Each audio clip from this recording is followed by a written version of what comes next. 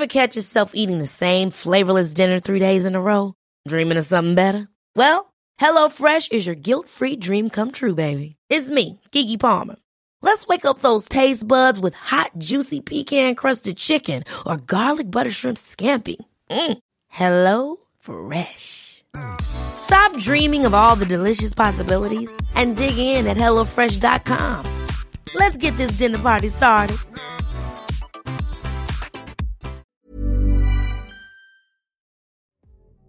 What's going on, everybody, and welcome to the Daily Transcendence Podcast.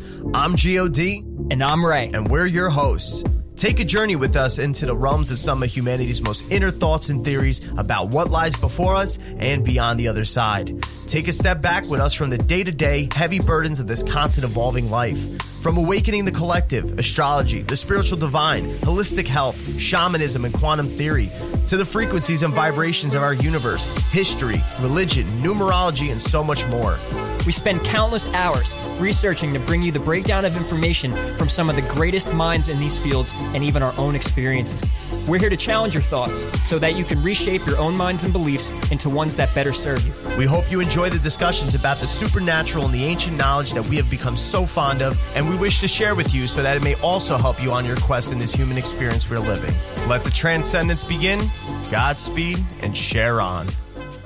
All right, guys, welcome back. Yo. Episode 4. Episode 4 here, baby. Man, this is going quick. Moving right along. Right along. This is part 1 of a 2-part series. Due to the length, there's a lot of information here. So we're going to go through 3 ages for you.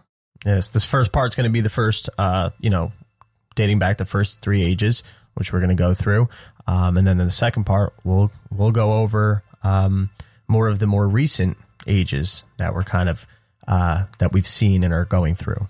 Right. So to give you a quick summary, we're going to go through the age of Leo, the age of Cancer, and the age of Gemini, and talk about human consciousness and civilization and its developments. And we will continue with a second one right after. So last episode, we talked about just, correlations of the belief systems and characters and stories and how they all came together and had this weird, it was a coincidence of all of them having similarities. And having like that synchronization with even some astronomical things. Yeah, the association was heavy.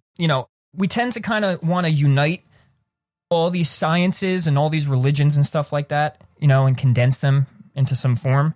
And a lot of gods having similar names, numbers repeating, story characteristics repeating. Now we want to go into the more grand story of these things and talk about the ages and how periods of time and long periods of time had these certain growth factors and certain themes going on, and how that was represented, through the symbolism of the age. Yes, exactly.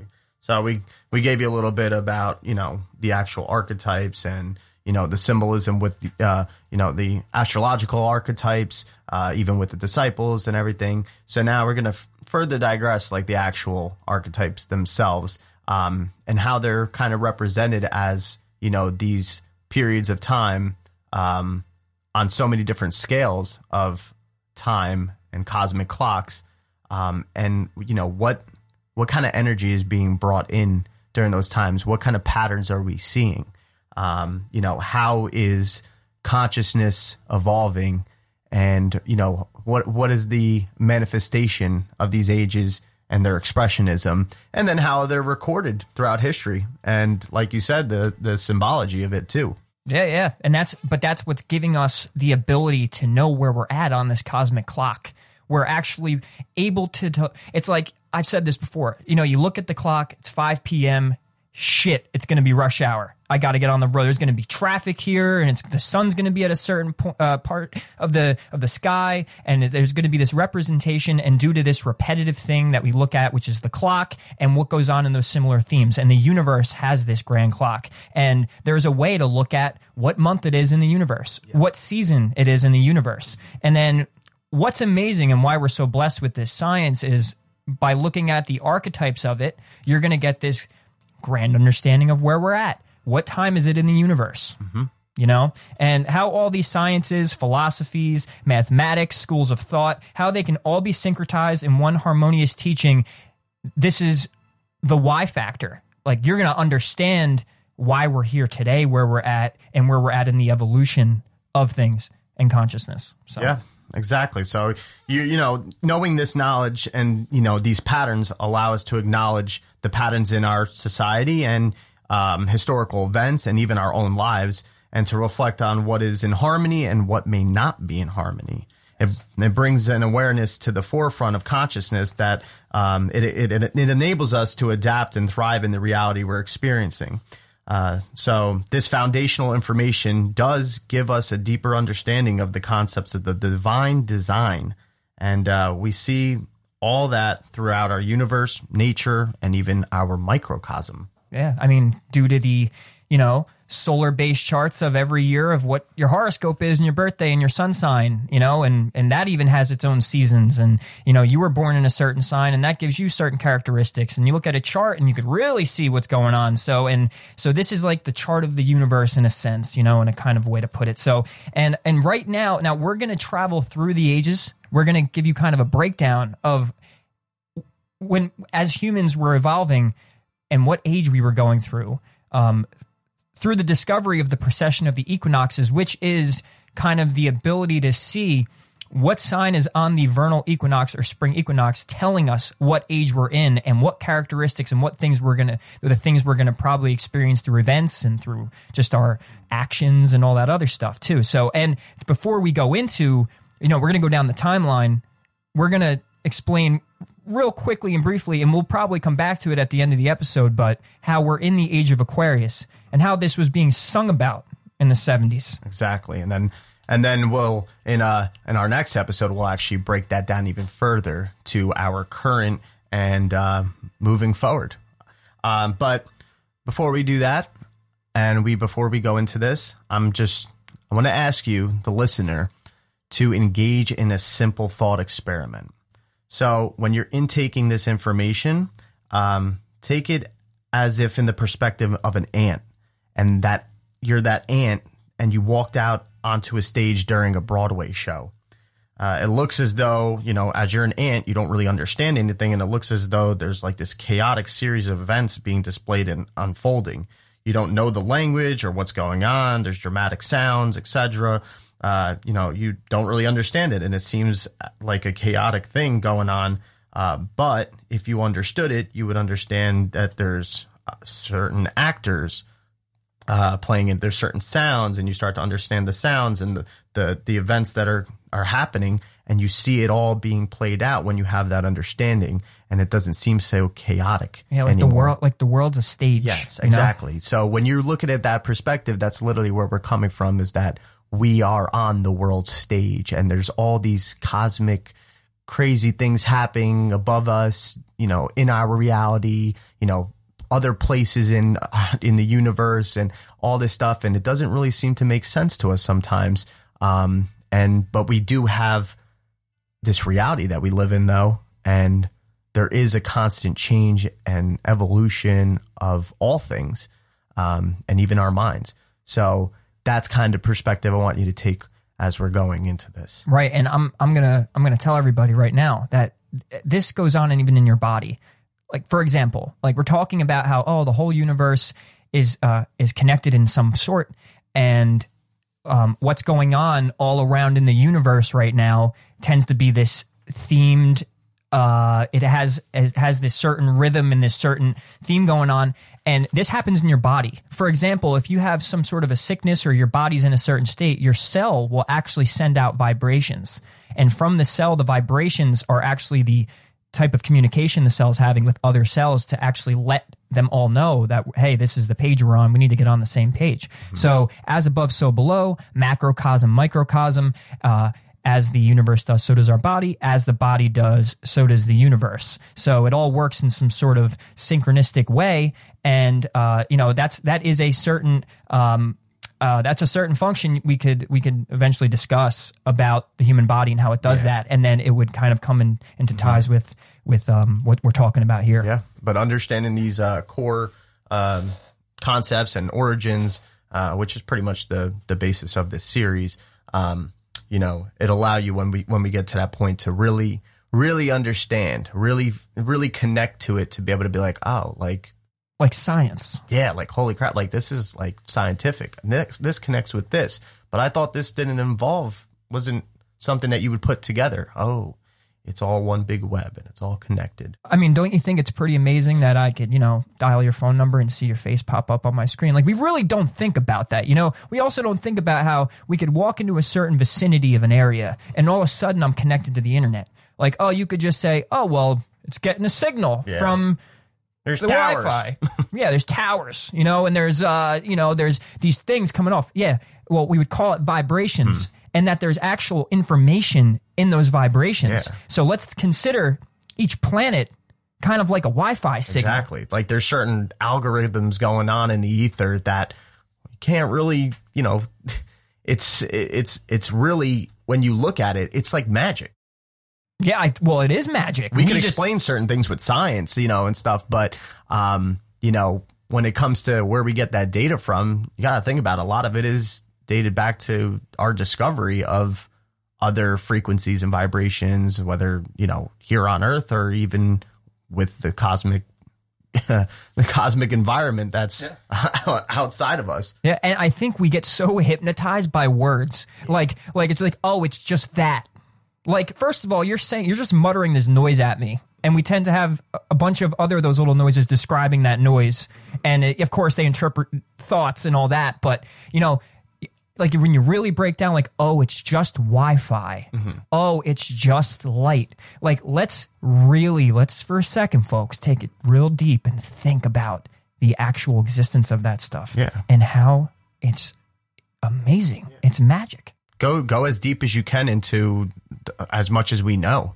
Like, you may think it's just a simple thing, like, oh, like turning on a flashlight and the light moving through the air and ending up on another object or illuminating something and stuff. But when you even go down and break down to science, as far into it as you could go, there comes to be this real miraculous thing that's occurring that can only be explained so far. And, you see how we're going to tie it in, how it relates to all these ancient, all this ancient information that was given, but has been so wish-washed and ran through in so many different types of ways. Daily horoscopes and shit ruin this, exactly. And it's because people looked at astrology and stuff like that and all the occult sciences as like fortune tellers, ooh, we're going to predict the future. It's like, well, no, it's kind of like, I could go out at 5 o'clock to go to rush hour, but not hit traffic. There's a chance that because it says something on the clock that it doesn't happen. I would actually say astrology is like the science of probabilities, and when it comes to the ages, they're a little more prominent. Like, you're going to really see how, throughout every age, which lasts about 2,160 years of a time. Like, there's a great year, and this is completed with like 25,000. What's funny? I think it's the amount of feet in a mile, like 25,000, whatever in a mile. Yeah. Like feet. It's the same number of how many years really? it is for a great year. Yeah. Wow. I just remembered that. Holy crap. Yeah, it's crazy. So like it's because we're talking about cycles and patterns. It's all clocks inside of clocks inside of clocks, Mm-hmm. And you just got to think of that on a grander scale of, our solar system, the universe, and outside of that, and outside of that. Yeah, within a day, you have seconds, minutes, hours. And then within, months, you got days and whatever. So, and like, then as think you go about up, that, but we're connected to now the cosmic cycles. Yeah, the cosmic clock. And think of it that way. Yeah, it's actually called an epoch. An epoch. Epoch. So since we're talking about the ages, what is... They're also often known as the Great Ages. And what that is history unfolds in a certain way of being, like broad chapters that are roughly, there's so many, there's not an exact pinpoint of, exactly how many years in our years, how many years that is, but it's always around 2100. Some people say 2016. years. Yeah, it varies. Some say 2,160. So it's in that 2,100 year range each for the ages. And as they unfold, certain dynamics start to play out.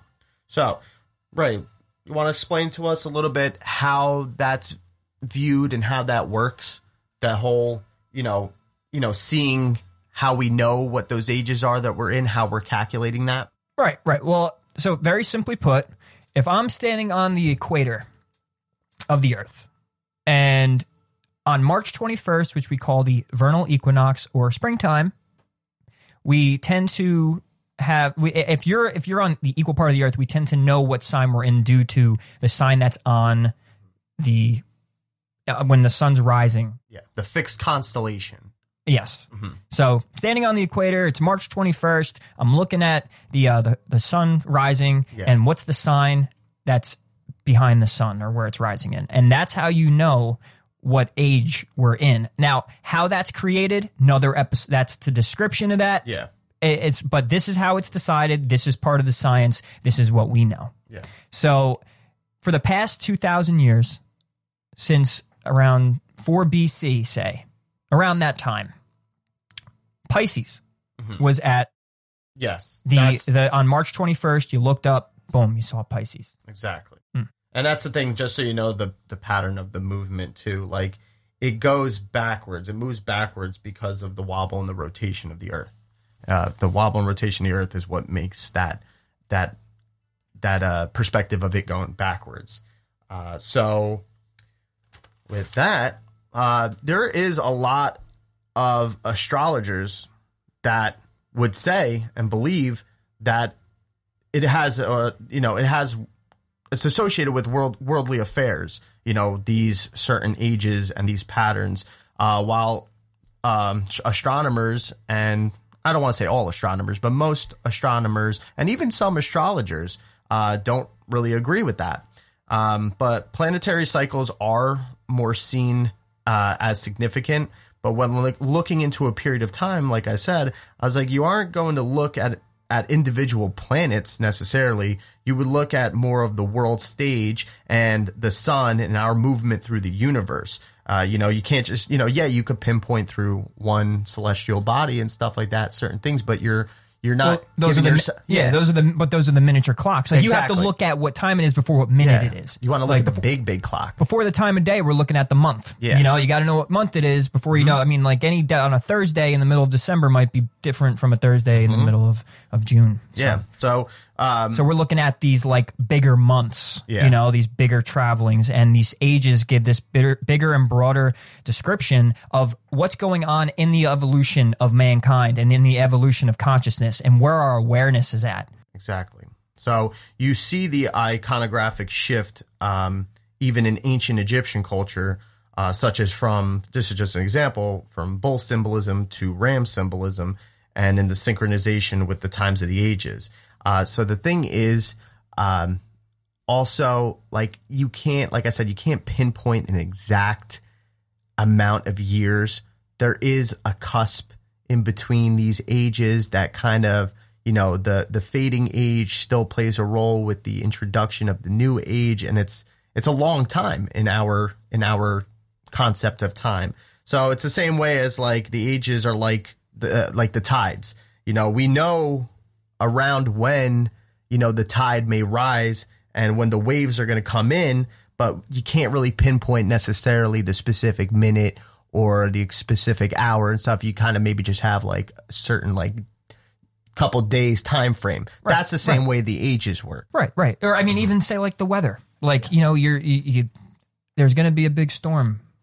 We don't technically know what time it's coming. This hurricane can hit at this certain time, or this, nature and all of this stuff really you can't, there is an imperfection to its perfection. Yes. So you can't really truly pinpoint it. Same thing when it goes to astrology readings and charts. Like, it's not about like, it's Tuesday the 5th and Virgo's in my ass, so I'm gonna get a bunch of money today. So I definitely would take into consideration anytime if you want a specific answer, go to a fortune teller and just go get yourself disappointed, because it's kind of I'm sorry. Unless you're doing black magic or some shit like that, you're probably not getting what you want. It's a whole nother realm of shit. Right. But point being though is, so now what he's saying is, so you're trying to predict where the wave's going to crash, and you can't predict it. So same thing with these ages. You kind of just have a this general idea of when these things are going to take change. So when we go back in past and like at the past, and we kind of talk about what happened to the Egyptians and before that with Babylonians and all that, and the evolution of all that stuff, like even the gods that were worshipped and stuff like that. Well, I mean, it's around these times you're going to see these shifts occur. It just they're somewhat specific. They're very important, and it's like they are the no pun here, but the turning of the tides are in these specific areas for a reason. Yeah. And a lot of the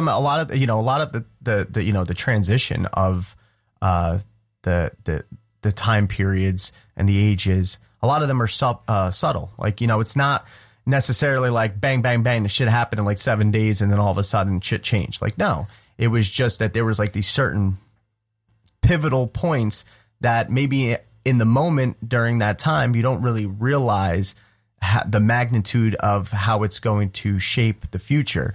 But it does. Kind of like right now. Yeah, and you could reflect on that. Right? I don't think the world will ever be the same. And due to what? A year of what we just went through. And as much as we're like, yeah, it's a big deal, but I mean, this potentially has changed everything forever. We could all agree that like it's like, oh wow, like things will never be the same. Yeah, we know that. Yeah. So, and we're seeing that play out, and we're going to get into that.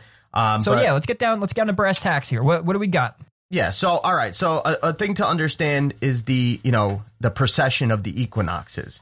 So the precession of the equinox is what we said with, so on the equator, that whole thing we're looking at. So now we could progress back in time, and through this 21,060 or 2160 years period that this sign would occupy that spot. So the precession means to move backwards. So this, and it has a lot to do with the wobble of the earth and the way it's spinning and all that. So basically these signs go backwards in like the counter, I think, clockwise, right? It would be clockwise.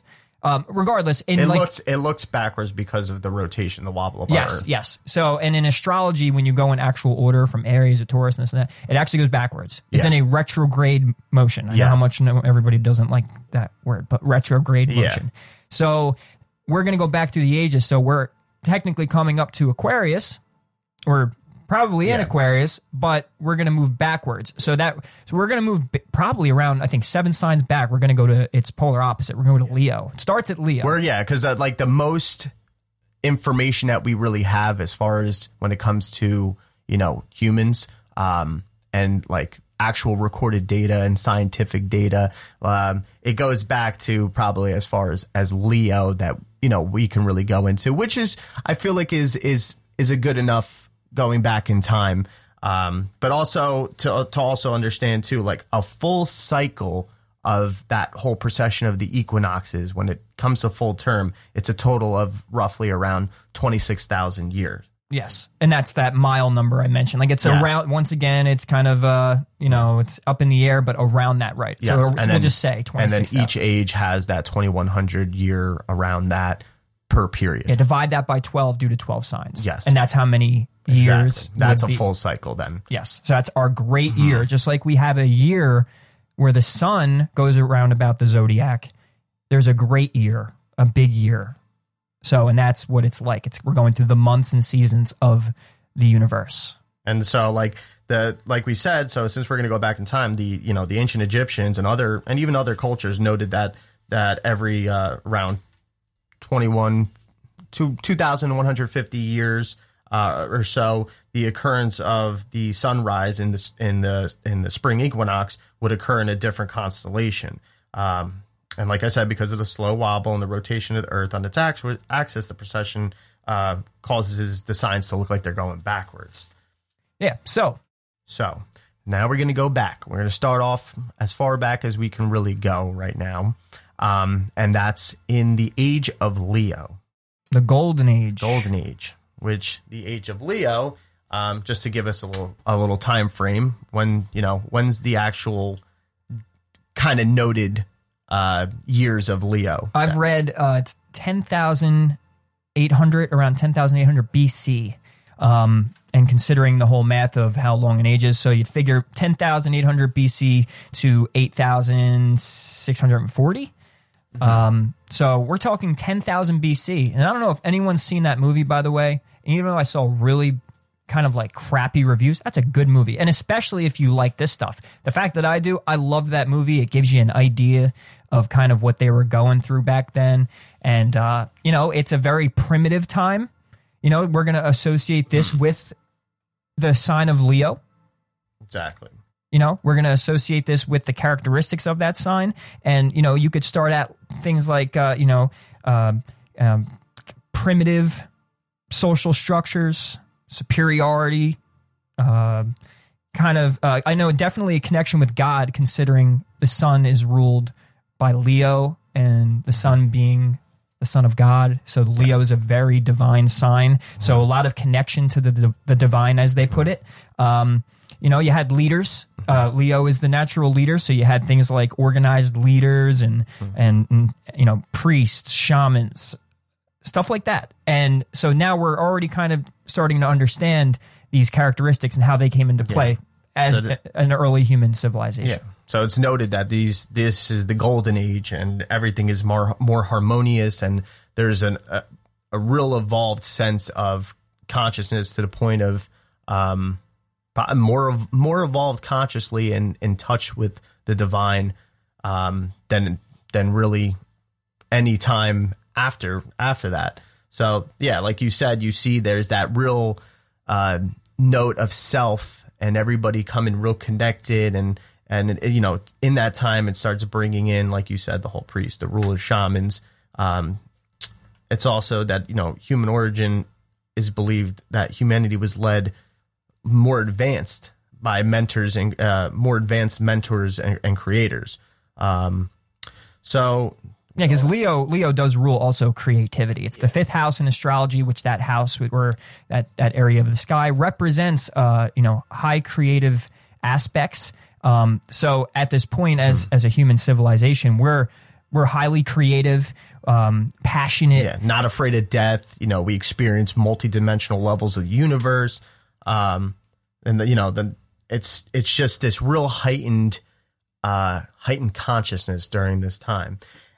Now, to kind of show that, what we know from, archaeological data and science and our history that goes back, we don't get a lot of the mainstream history kind of getting on the same page with that time era, especially explaining it in this way. But there's something I want to note about a certain archaeological finding when it comes to that area of the Egyptian dynasty. I'm talking like pre-Egyptian of what we know, because mostly the Egyptian knowledge, that we always get nowadays is mostly up until like 3000 BC, like 3500 BC or something like that. Yeah, that's like school stuff. Yeah, but we're talking about before that, like that point of 10,000 BC and like 8,000 BC, and even a little bit after that.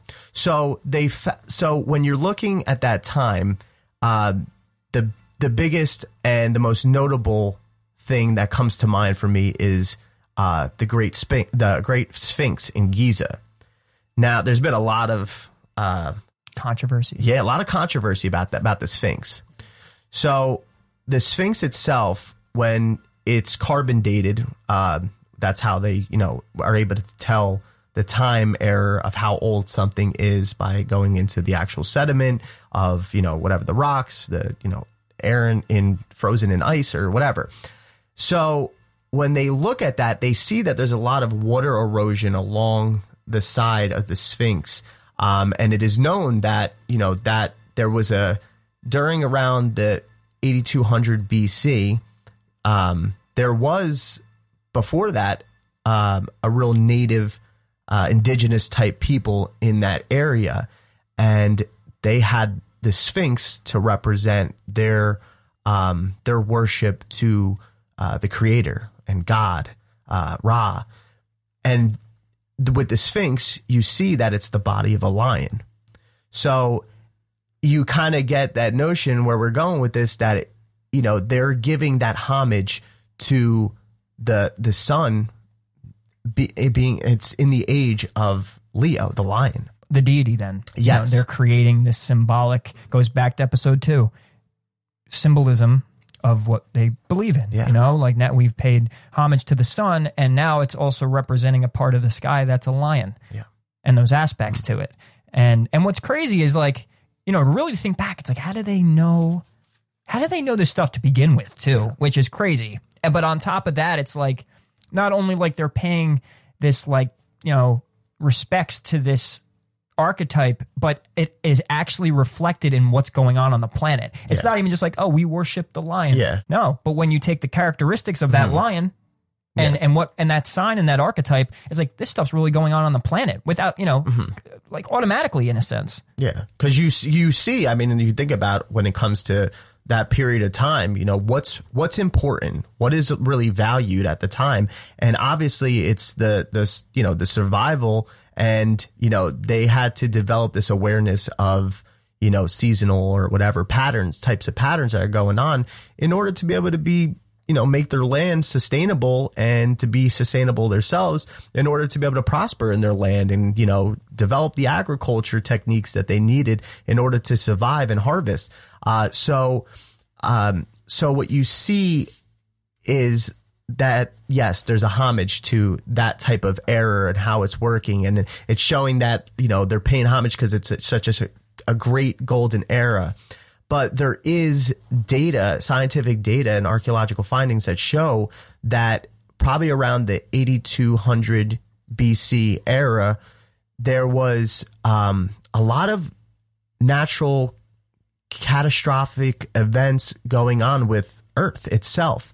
And we see this because there's dated back actually in around like Iceland and in Greenland up there, east of the UK. There's actually an island that's underwater, and it shows that there used to be inhabitants on that island, and the way there's just a certain big shift in how the water is over that. And it also relates with how that same area of the Great Sphinx, how, there was also big water rising and deep waters rising there in that civilization. And we see that on the Sphinx with the wave marks, and you could see the erosion on the Sphinx itself.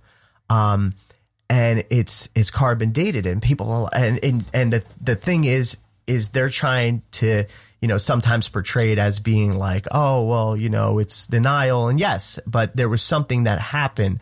And there is sayings that apparently there was just a certain chaotic frequency and vibration going on with Earth, and the indigenous people at the time, were just trying to survive and being more in touch and heightened with the divine power. It was kind of like a certain intuition and intellect was given to them. And some say that the building of the pyramids was kind of like this equalization of energy to stop the fault lines for being so disruptive or whatever. So not necessarily saying that that's, true or whatever, but there's a lot of talk of that even with the actual natives of that area that go back. So that Sphinx we see is representing Leo in that time, through the signs, through all the findings, through even with the astrology. Now, there's something that I found really fascinating about that, because then on that Sphinx, it's like the human head of a pharaoh. Oh, yeah. And it's like, it makes you wonder. I was like, well, why is it they're paying tribute to Leo the lion, but there's a pharaoh? Well, stuff? Maybe they got a little egotistical? Yeah, and that's where you see kind of like going through the time, because that's the other thing. The Sphinx faces eastward, pointing to the star Regulus, which Regulus is like one of the head honcho stars in the constellation of Leo. Yeah, regal. That's where the word regal comes from. Mm-hmm. Very regal person. Very, in charge. So, and that's a very Leo type. Yep. First degree Leo. So you see, as you kind of start going through this era, and they survive, they're surviving now, and they're flourishing, and I think Atlantis yeah was here, right? Yeah, exactly. So there's this, it's thriving and everything. So obviously the population starts to grow, and you see that like now there's people that need to, there needs to be a sort of order there as well amongst the civilization and society and the people. Yeah. And that's where you see that all these priesthoods start coming up, and the hierarchies and all this, and the keepers of this ancient wisdom. Yeah, like the royalty starts to pop up, and like people, human. I mean, real quick, what goes on in a Leo's head on the negative aspect? I'm the king. You better listen to me. It's very I'm right. Self-empowerment, but the negative side of it is more so like this. Yeah, this self-absorbed, this egotistical person who thinks they're constantly right, or that they deserve something, like somewhat of a royalty. If you know anybody with a Leo moon or Leo sun, even Leo rising, Leo risings can't really get it, but Leo moons and suns, they definitely have that expression. So with we're comparing it to this age, and so now you take that, right? Like you have this, the aspects of yin and yang to this sign. You have the positive, self-empowered coming together. You got righteous leaders, and they're real regal, and they're this causes them to start straying away from that immediate connection to the divine. Because how self-sufficient they start becoming, that they start using more of their practical, logical mind when it comes to their innovation and everything. And that's where you see the transition from Leo going there, starting to go into the age of Cancer. Yeah, and before you dive in, we'll end with this, as I think it was around 9,600 BC. I think they predicted that the Atlanteans had fallen.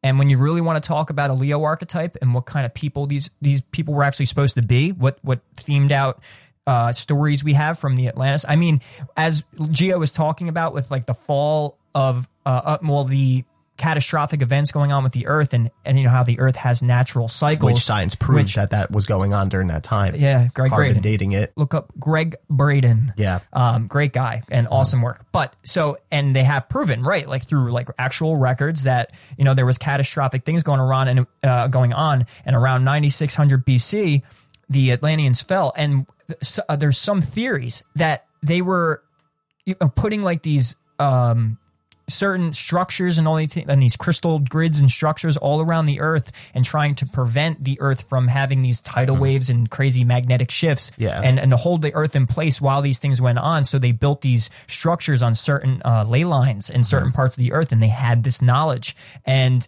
they got a little too Leo-like and egotistical, and they kind of overdid it. And that's one of the theories. So it's funny that you hear all these stories of Atlantis and what goes on, and then you do the studying of these ages and what was supposed to be going on. It's crazy. It falls right in place. It does. And then when it even comes back to the archaeological findings, like you even see that all the other types of pyramids around different regions of the world really can kind of be dated a lot of the times back to that same era of this known catastrophic, events that are going on with Earth. Could it be that maybe that, this higher intelligence and intuition was coming to these indigenous people to create, or whether they were aided to create these types of structures to harness and balance energy, and like you said, the magnetic waves going on the Earth, all the different which are real, are like real human or real Earth cycles. The Earth does this thing, and I believe, like, as above, so below, in a sense of the Earth being an organism. It grew you and me. As where our soul and spirit comes from, our awareness. Okay, we'll talk about that. But when it comes to your body, it does come from the elements of the Earth. You are of the Earth, and your body has cycles where it's like, hey, menstruation, right? You got a menstrual cycle. Yeah. You got to get rid of the all the stuff out of you. You got to drop it out. Even with our cells, there's a fasting, constant, right? Maybe the Earth has to go through these natural organic cycles of fasting. Yeah. We see it even, on a cellular level, that, our cells are constantly regenerating, conserving the energy and falling in line with that whole, that whole cycle of generating energy and regenerating, conserving the energy, there's corruption in the body or corruption in the cells, and then the destruction and the death of cells and stuff. And then it goes back and it keeps going. And it regenerates. It's the same way. So how ironic. Earth is the same way. Right. Because we come from it. Earthlings. I mean, hell, it's 80 to 90% water, and so are you. It has an iron core, according to the spherical guys. Yeah, we have iron in our blood. We have iron in your blood, right. So, and it pumps too, and so does the Earth's.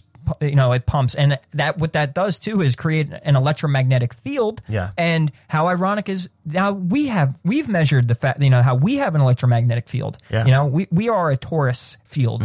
So I mean, and there you go. It's just another reason to see how everything is so connected from the biggest to the smallest. So you see, as we're moving through Leo, the age of Leo. And now you start seeing going into the age of Cancer, which is spanning more from like 8,000 BC to 6,000 BC. And like during this age, like there's energies of the constellation of Cancer going on. We all know they're like the mommies. Yes, it's very nurturing. There's both positive and negative aspects to all signs. That's one thing to really keep in mind as well. Like not everything means good, not everything means bad. So during this time, we start seeing how humans start to settle down, start building houses, and creating settlements. They do their agricultural farming. And it's even it's also there's also in certain areas where civilizations are knocked out. Like there's also a reemergence of civilization, and it's almost like trying to find their way back to their origins. Now at this time. Yeah. Like we're in a different time period, and we mind you that now there's different civilizations. Yeah. There's different things. There's this evolution going on and these different cultures and just new themes. Like we've already took care of the Leo stuff. We understand that. So now this has to come into play. Yeah. So you could see how that mother-like and that nurturing, aspect starts to come out a little bit more in order to preserve their way of life, and these nurturing skills become exalted. And there was a heavy thing during this time period that women were looked at in a more, I don't want to say worship, but worshipped, and just more. It was like a matriarchal society. Yeah, it does. It becomes you see that's around the time when it does become a matriarchal society. Like certain figurines that came up during that time with the voluptuous mother goddess are found all over the world from this period. And Cancer does rule mother, nurturing the families, settle life, farming, all of those. So and we really think to balance it out from where we came from, this more patriarchal, more heavy hitting Leo, like establishing, and we have leaders and this and that, but there's also this side to us where we have to nurture the feminine side. This had to come into play, it had to, for things to balance out, really. Yeah. And you see, even though there's still that masculine hold trying to stay from the age of Leo, where the masculine is still trying to hold on with the Pharisees and the priesthood and all that, they're still trying to do that. But you ever, ladies, you ever deny a guy and he just doesn't stop? Yeah. Nag. Nagging. So, humans were still really highly intuitive, and were connected still to the invisible world, as it can be called. And they had this instinctive knowing of what to do. Very intuitive. Yeah, kind of like, the type of radar that animals have. Instincts. Yes, instincts. So they were actually more connected with the divine dimensions and receiving picture images still directly. So the average human from the age of Cancer would receive these, and there was not a need for organized religion yet, because everyone would experience divine directly. So coming out of that age, from Cancer, we're going to move, we're going to do some processional movements back into Gemini. So, I mean, now that we have, let's catch up with ourselves here. Leo, you've established leaders. You've established this more of a society type thing. You have people that are keeping things in order and all that. And you could see how things can get taken out of hand too in that time, and can cause the fall as well. considering the primitive Yeah. aspects of it. And then but we've moved into that next age, and through the timeline, we see the cultures and the civilizations start to become a little more harmonious, worshiping the feminine side of things. Now we're nurturing one another and coming up with these concepts. But now we have some sort of home base. We got family. We have we have a little bit of order. We've established ourselves as a civilization to where we're getting somewhere. And so what's the Starting next to thing? settle down. Well, what's the next thing we need? We're going to need skills. Yeah. We need to get better at things, communication, stuff like that. So let's move into Gemini. Yeah. So now you're talking about, Gemini, kind of like now, because remember, it goes down. So now we're talking around 6,000 BC, right. and now going down and stuff. So, 6,000 to 4,000 BC, you see where now these settlements start turning into more of cities, and there's a higher sense of like trade and like tribal energy and communication and thinking. And this is also where we start seeing around the time that writing starts occurring, which is a Gemini activity. When you look into the archetype of Gemini, that Gemini has this dualistic type of two perspective and communicative way and thinking way of being how it is. And you see this reappearance like after the fall of Atlantis, as it could be said. So Cancer ends up becoming on the ascendant. So that's now the new constellation that is dominating the horizon where the sun is to rise. And when we think of Cancer, you got to think of the moon. The moon is that nurturing type of energy, the feminine aspect. That has to do with fertility and everything, and feeling. And still, like, there was this matriarch principle still involved. And then when you're thinking of now, there's this commutative type of energy where we're starting to have actual cities, and there's trade going on, and we have this sense of awareness to ourselves more so, and the awareness of others.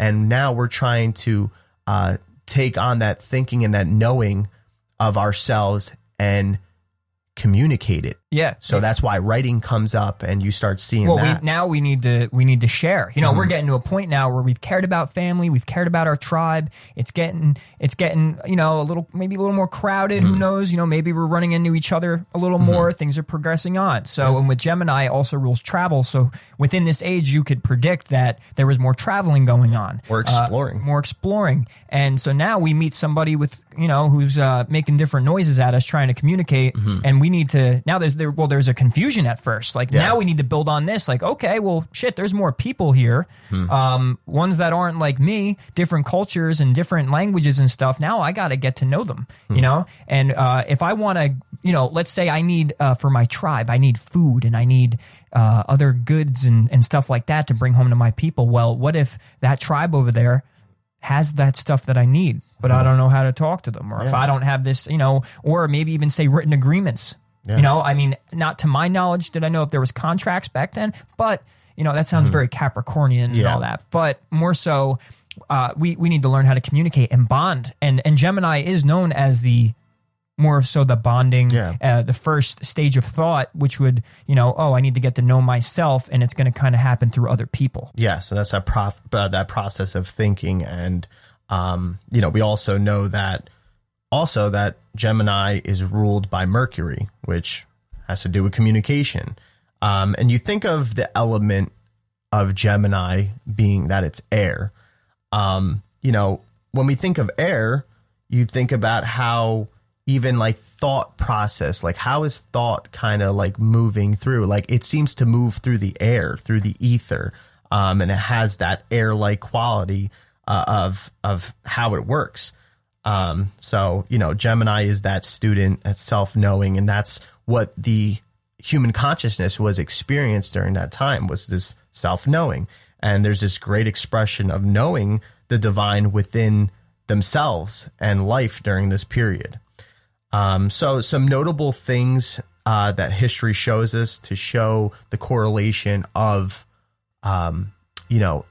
humans in that time of the age of Gemini.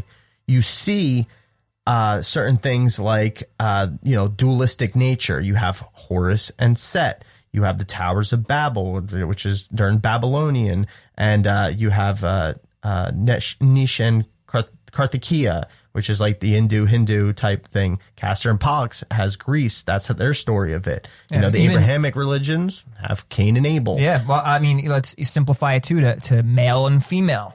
Self and not self, meaning me and the other. I've even heard some theories on the Garden of Eden. Yeah, and being that time, left brain, right brain. Yes. So now we've learned that we have self and other, and we have my language, your language, and we have my stuff, your stuff, and we start to be more aware of these things. And now you have to start developing, and through the age of Gemini, you're going to watch this series of developments that go on that end up, bringing us more to this, standardized writing and language and stuff like that. There is somewhat of even like a connection with the Emerald Tablet, and that those 7 principles of thinking, like, they're kind of in that stage. So, could it be, around that time? Don't really know. There's like guesstimates pretty much of like the whole, a lot of the stuff, the development of the Emerald Tablet and everything. Yeah. We can argue to the death on when certain things really happen, but when it comes to these ages, that's definitely, it's more so it's kind of stapled in. But yeah, like the finding of the Emerald Tablets, we can only guesstimate, right? So, and Emerald Tablets, it's funny that the stone that rules Gemini is actually emerald. Yeah. Oh, wow. I forgot about that. Yeah. So with, seeing how Gemini correlates with the communication, the trade, this whole, becoming more known and just better discover yourself. When you look at the history, archaeological findings, and the science, there is evidence of widespread explosion of culture in the Near East. There's the Halafian culture, which was really noted how, that they were at this point through the findings of highly finished pottery. So that was something that stood out and stands out for the time of Gemini. It's funny you say that because Gemini rules the hands. That's where the twins come from. The hands and the lungs, the two sides that look identical, that are also opposite. And, Geminis are known to use their hands. And their voice, their communication, at least their communication skills. So that's why you actually have a lot of artists nowadays, or even say presidents, JFK, Donald Trump, but there's plenty other in between. And you have a lot of comedians, Bill Burr.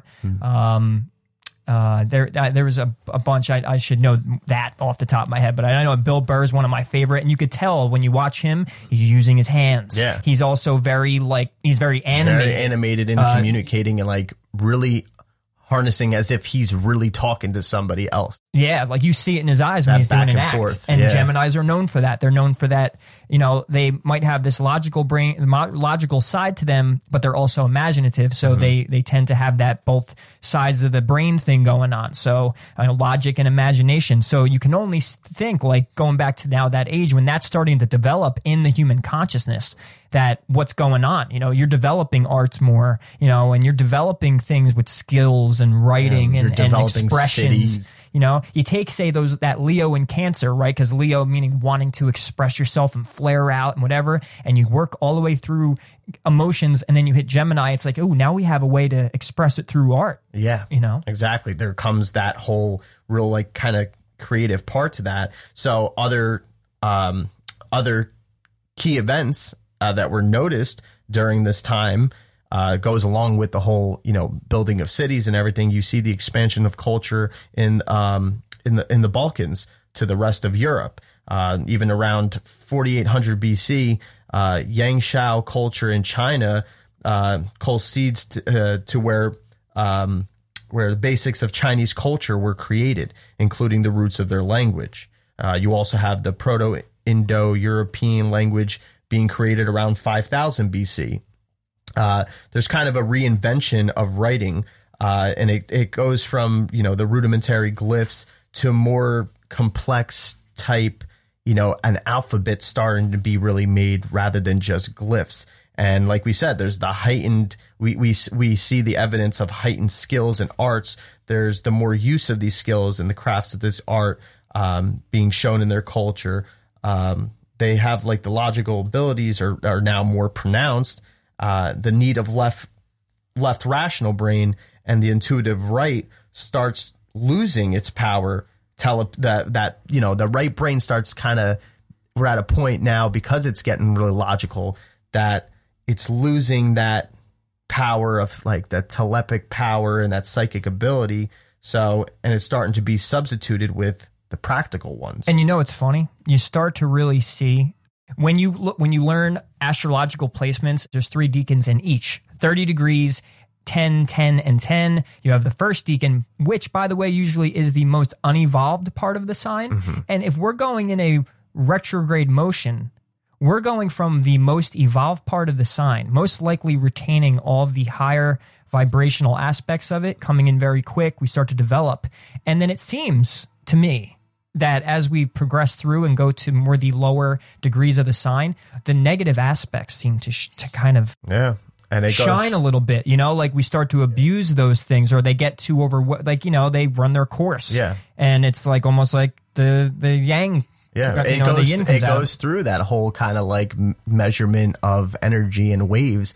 Like I said, that whole like generative type property that energy starts with. And as energy is moving through space, it starts to, there's a point where it's, it's conserved, it's harnessed the energy. And then there's a part where it starts corrupting, getting a little chaotic, and then there's a part where it just destructs, where the energy is no longer flowing, whether it's because it hits a block or something. And that goes along the lines with that whole how we see the energy work, and we know that the astrology was used to determine that. So, and that we'll get into more in our future episodes as far as the energetic patterns. Yeah, definitely the sine wave and the spiral. I mean, I'm saying like, okay, maybe at the end it gets more whatever, but it also could kind of move in more of a spiral fashion as well, where the spiral gets quicker and quicker, maybe like more in a sense of like, we're taking these long strides and then all of a sudden it's kind of running its course and it's spiraling, like you're doing good and then you're doing bad and you're good and you're kind of swirling around, and eventually it just kind of swirls into, okay, time to evolve. Yeah. Time for the next age to come in. Yeah. So what we're seeing here with this whole like more development of the logical type of thinking, you see that there's a stray away from that real intuitive connection with the divine because how logical we're becoming. So it's almost like you start seeing that dissension of the spirit into matter, into physical matter, which something that could be expressed with that. Even during that time, you start to see something that stands out, which is the cow and bull god being kind of singled out as the major deity towards the end of the age of Gemini and their pantheons, which is kind of foreshadowing the next age, which is the age of Taurus. And when you think about that, even in the astrological sense, we know that Gemini rules what? Air, the lungs, right? And Taurus rules the throat, the voice. And how do we get the voice? The voice is just air being transferred and communicating with the vocal cords, the physical, right? Vibrating. Right. That's the spirit descending into the physical matter. Yes. Which actually, when you look at elements in the order of astrological charts, if you're going in this direction, yes, like you're coming in from like think about the actual scientific, like he's saying the air is coming up and then the vibration and in the throat, and you're projecting it and making it a physical noise. Yes. Which would be the actual action of Gemini energy into Taurus. Yes. And so we see that being played out during that time as it moves forward. And like we said, now they're becoming more logical, and there's a rapid population growth, which is caused by the Neolithic Revolution. So you think about it, the more people, the more, the harder it comes to kind of concentrate a certain way of being and knowledge. You know, you got multiple opinions and personalities now at this point. Yeah, but Geminis can't concentrate. There you go. And on top of that, a neurotic sex drive, so they probably were going boom, boom, a lot. But there ain't no party like a Scorpio party, baby. Only like 2 people would probably know that. Yeah, probably.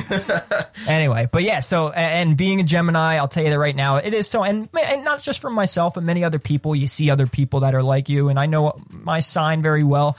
Yeah, like, my attention span, and I've learned as I've gotten older, but if we're talking the negative aspects or more harder and challenging aspects of Gemini, yes, we've got to a point where, you know, now we have this civilization. We're talking, we're doing things, we got trading, skills, we're cities. trading. Yeah, we got things moving. And Gemini is naturally, you know, it rules the nervous systems. Think about it. It's like, you know, kind of can be chaotic and they're all over the place. Sometimes even on this podcast, Yeah, I might make you nervous on how fucking fast I talk. But I'm a Gemini. So how can you keep track of them? And that's something, that I wanted to point out. I need that Taurus grounding.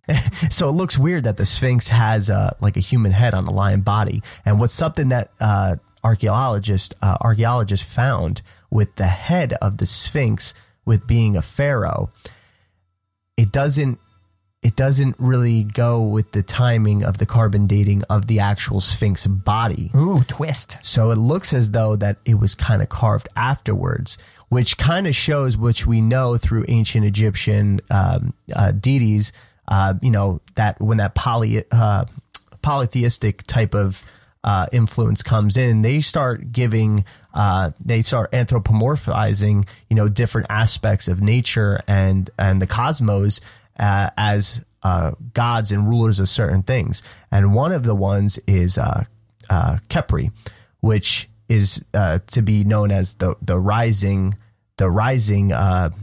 sun god. You know, it's for that type of aspect. You know, then you have Ra, which Ra is the sun god, the main god of the deity. And, you know, they go from this point of now you see how maybe they're transitioning from Leo to Cancer, and they show the symbolism by making the head more now of a pharaoh. Because now at this point, the pharaohs, when they're ruling at this point, they're ruling their people. It's like almost as if they're the gods. You know, they have a direct connection to the gods, so the people go to them, and which kind of actually puts God now second. Yeah, and that would actually that would kind of represent a disconnect. You know, now we've personalized the guy, and now we're God over God. We have control. We understand, and we felt that. Hey, you know, these pharaohs knew, like, if I know the nature of God and I know how it works, and I have all this information, well, I could show these people that I have that power and I am God. I am a God. Yeah. And I can rule the people and I can rule the land. And so that's where you kind of have, even where they, you know, when they first started with that whole, you know, agricultural type of land, and now they have people living off the land, you know, they basically allow people to live on the land and they tax them, and it's making money now for the priesthood and the Pharisees. So that's something that I thought was really interesting to see, how even that the Sphinx itself had no sphincter. And no sphincter. It looks as if though it was like kind of redefined with that new head. And what's funny is that head also, when you look into it, it represents that whole Khepri, Ra, and what's the other one? A tomb,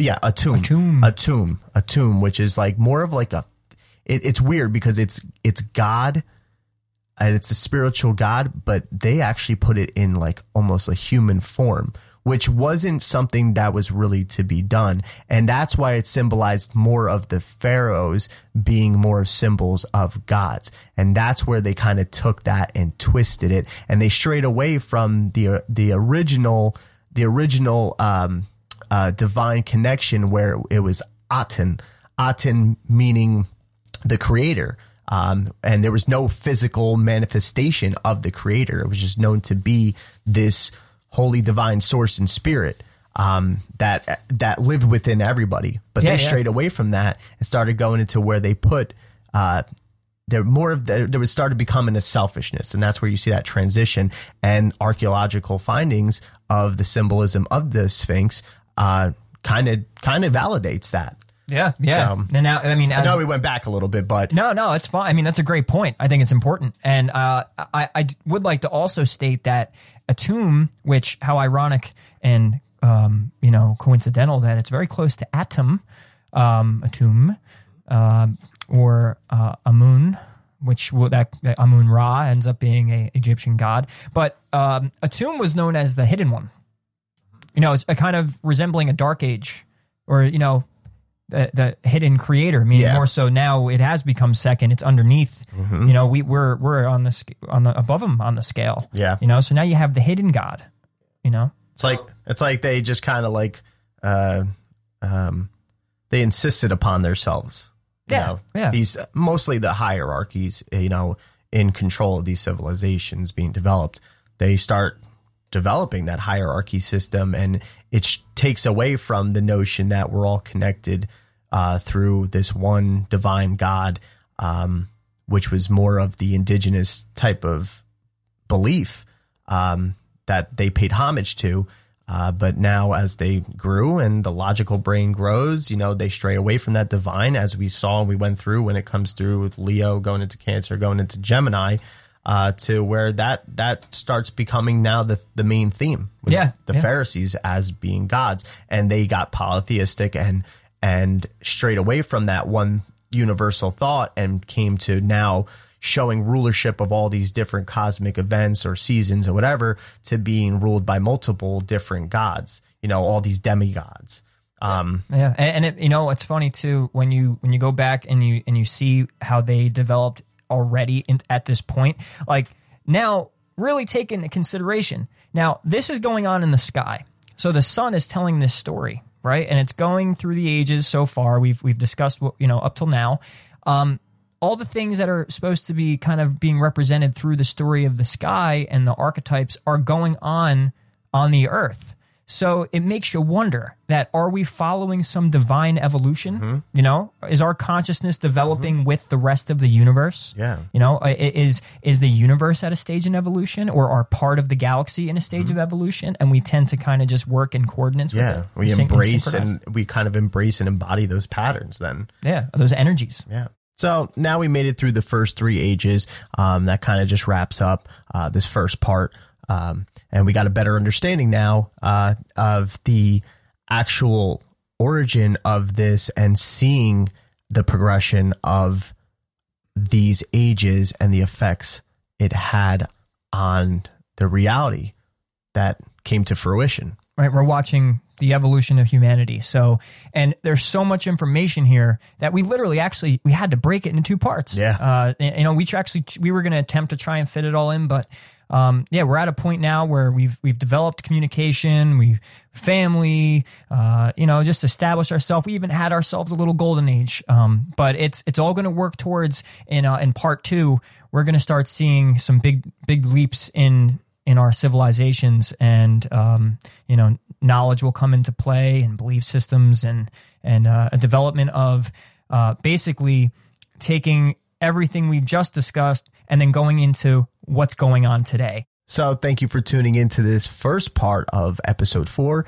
and we'll meet you back here for part 2. The next 3 ages, and we're going to end up right back to present day. So we're stoked to talk about it. So on to the next, guys. Thanks for listening.